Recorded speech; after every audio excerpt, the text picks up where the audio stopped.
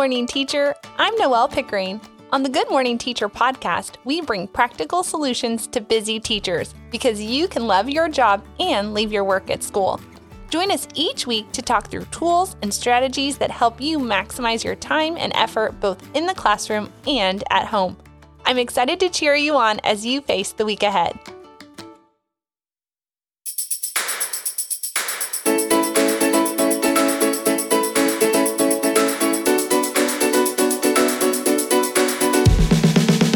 Good morning, teachers. You're listening to episode number 10. Last week on the podcast, we discussed why you should consider using small groups, and I gave you a few ideas for getting started. To check out that episode, be sure to visit maneuveringthemiddle.com/episode 9. Today, we're going to broach the subject of state testing, which, by just mentioning that phrase, likely brings up a lot of emotion. It has been a hard year for teachers, for students, for parents. And shall I say that when I heard most states are continuing with standardized testing, it really felt like a gut punch. And I'm guessing that I'm not alone in that. So we're going to talk about the current situation and how we can make the best of it in our classrooms. Let's do it. This 2021 school year has been all but normal. From reopening to virtual schooling to hybrid learning and all the precautions to stay safe, it has been a crazy year. I know that educators have been asked to do impossible things like teach virtual and in-person students simultaneously, or to stay at your desk, or to get rid of group work. Literally, some of the best practices in education became irrelevant in the blink of an eye. Now, I am hopeful that things will improve and that we will get to a much better place by next school year. I really do have a lot of hope. One thing that our state and many others have decided to keep is the end of the year standardized test. I'm not going to take time to speculate why that is or what the motivating factors behind these decisions are on the podcast. My goal is to better equip you and potentially highlight some positives to a pretty crummy situation. I do this because I find that the negatives are so easy to focus energy and attention on, and that is really draining. It can be negative for mental health and relationships, and really, the Good Morning Teacher podcast is built to encourage and support you. Let's just lay on the table some of the things that may be going on in your mind so we can move forward. We have little control in this matter. If you are passionate about it, there are organizations that you can support with your time and efforts. So you always can lobby your local representatives and make your voice heard on the issue. But at the end of the day, you can't control the outcome. You also may be thinking about how your students will perform. You may be concerned that they won't do as well as usual, and I think that's a very legitimate concern. We want our students to do their best and to show all that they have learned. Maybe you're thinking about how it's a waste of class time and energy to get ready or to prepare or to review. All of these concerns are legitimate, and sometimes it just helps us to say it out loud. So now that we have, let's focus on what is in our control and how we can move forward. Not everything about taking a standardized test is going to be negative. I wanted to point out some positives too. First, a standardized test provides a natural opportunity to collect data. While data can be collected many different ways, this does allow schools to make a larger collective decision for their students. For example, your campus may look at the data and determine it would be beneficial to implement a remediation program or apply for different funds based on the needs of students. This is where you can be creative in your approach and use the data to support new initiatives. For example, you may be advocating for a longer class period or the need for more co-teachers. When I worked as an instructional coach, I learned a lot about grants and school funding, and this data may actually end up being helpful for your campus. State testing also provides an opportunity to differentiate your small groups. If you tuned in last week, we talked all about small groups and why you should consider utilizing them in your class. Any review or reteaching is a great opportunity to naturally pull small groups of students to make the most of your time, and it allows you to be targeted in your approach when reviewing. Lastly, state testing is a marker of normalcy. And while this is a stretch because there sure are a lot of other ways we can mark things returning to normal, I think that students are used to ending the year with a big assessment. It can remind students that their learning is important, and sometimes it even helps some apathetic students to get it in gear. I know I always had a few students who really kicked it up a notch leading up to our state assessments. So let's get into the bulk of what I wanted to share, which are the ideas to roll with the punches and make preparing for state testing the best it can be. First, my most favorite idea is just to make it fun. I love how review naturally lends itself to a more lighthearted lesson where you can really incorporate fun out-of-the-box ideas. On our Maneuvering the Middle blog, we have shared several ideas in the past for making it fun, including how we used a football field to create a friendly competition between class periods.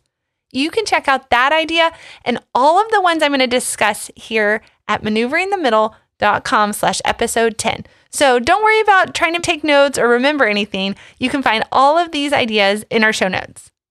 Okay, so first up, number 1, have you seen the end of the year balloon countdown? Well, my idea is kind of a play on this. So in a typical end of the year countdown, you're going to put different celebratory events into a balloon, blow up the balloon, stick them on your bulletin board, and then every day you pop one and you get to celebrate. Well, to kind of do a twist on that for state testing, my idea is to brainstorm several class prizes that you are okay with and that are accepted on your campus. Then you can repeat them as needed. You're going to type those up on little strips of paper, and then you're going to put those into a balloon, blow up the balloon, and do the same thing. So I'm thinking prizes could be like Hat Day or DJ Day, where students put in requests for school-appropriate playlists. You could use Tech Time or a popcorn snack, things like that you're comfortable with that would be acceptable on campus. When students meet the goal, and remember, the goal is whatever you say it is, a student can pop the balloon and the class earns that prize. There's a little bit of mystery and surprise without a ton of work on your part. Number 2, give your review a theme. It could be the Olympics, a carnival, a sporting event like that football field example I gave earlier. Now take your theme and go to the dollar store, and with about $10 to $15 for some props, then you can create a playlist that goes along with that theme. You have now just transformed your traditional state review into a carnival or something fun and exciting. Number 3, minute to win it challenges are another favorite from the middle school kids. From the Facing the Cookie Challenge to Stack Attack, there's many class-appropriate games that require just a few supplies. You could do one challenge at the end of class each day if students meet the goal. Now remember, the goal is whatever you say it is. Or everyone could work towards a larger minute to win it day full of different games. Number 4, ask your students what they want. It turns out not every middle school student wants a Hat Day or a DJ Day or a carnival, but they may have some idea that's a pretty low lift for you. So see what they're interested in.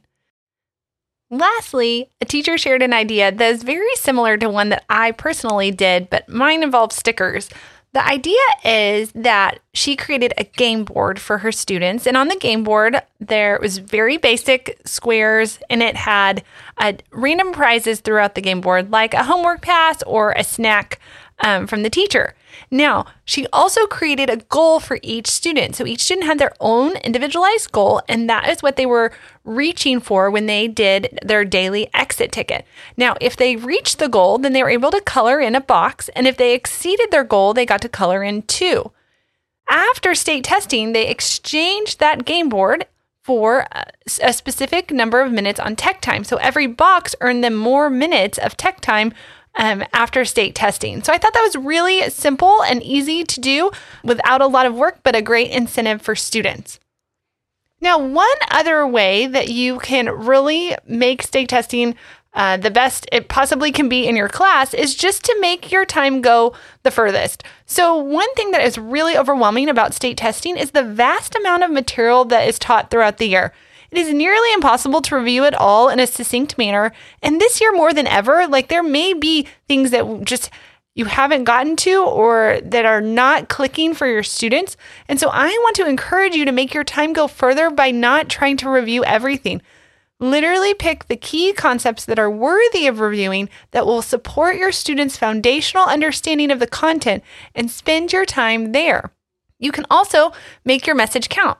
One thing that I want to remind you of is that you are the teacher and you set the tone in the class. So make your messaging count. If you sound enthusiastic and eager to be there and review, your students will naturally feel that from you and take on some of those same emotions. And then lastly, one suggestion is to embrace your team. One thing that I've always found helpful is collaborating with other teachers or team members to kind of up the ante for your students. This can be in the form of a competition, a reward, or just a general way to draw students into reviewing and the content. Remember that you get to decide what is being incentivized. I always like to incentivize giving your best effort and making improvement. We even have some resources on goal setting and how you can tie that into your review, which I'll link in the show notes. For those of you who are middle school math teachers, then we have a great freebie that we want to share with you. These are our test prep review cheat sheets. I love them because they put a lot of key concepts onto one page that students can reference. We also have an entire test prep review pack that gives you the review content ready to go for up to 10 days. Now, like I said earlier, you may not have that time this year, so you're going to have to pick and choose the concepts and activities to use, but you will have a wide variety to select from. You can check out the review pack on our Maneuvering the Middle shop and then grab the listener freebie in our show notes at maneuveringthemiddle.com/episode 10. So as a quick recap, I am encouraging you to take lemons and make lemonade by embracing some of the positive aspects of state testing and most importantly, focusing your energy on making your prep fun and engaging for students. I shared 5 ideas that you can try, and we chatted about why small groups may make review a little easier and definitely more targeted. We are several weeks into the Good Morning Teacher podcast now, and it has been so much fun to record these for you. I'm hoping that they are making your commute to work a little more enjoyable and that you are able to take some of these ideas and make them work in your classroom. If you've been loving the podcast, then we would love a 5-star review. It helps us to be found by other teachers like you. For all of the links, resources, and freebies mentioned today in one easy place, check out maneuveringthemiddle.com/episode 10. I'm Noelle Pickering, and you've been listening to the Good Morning Teacher podcast. Until next time, friends, make it a great week.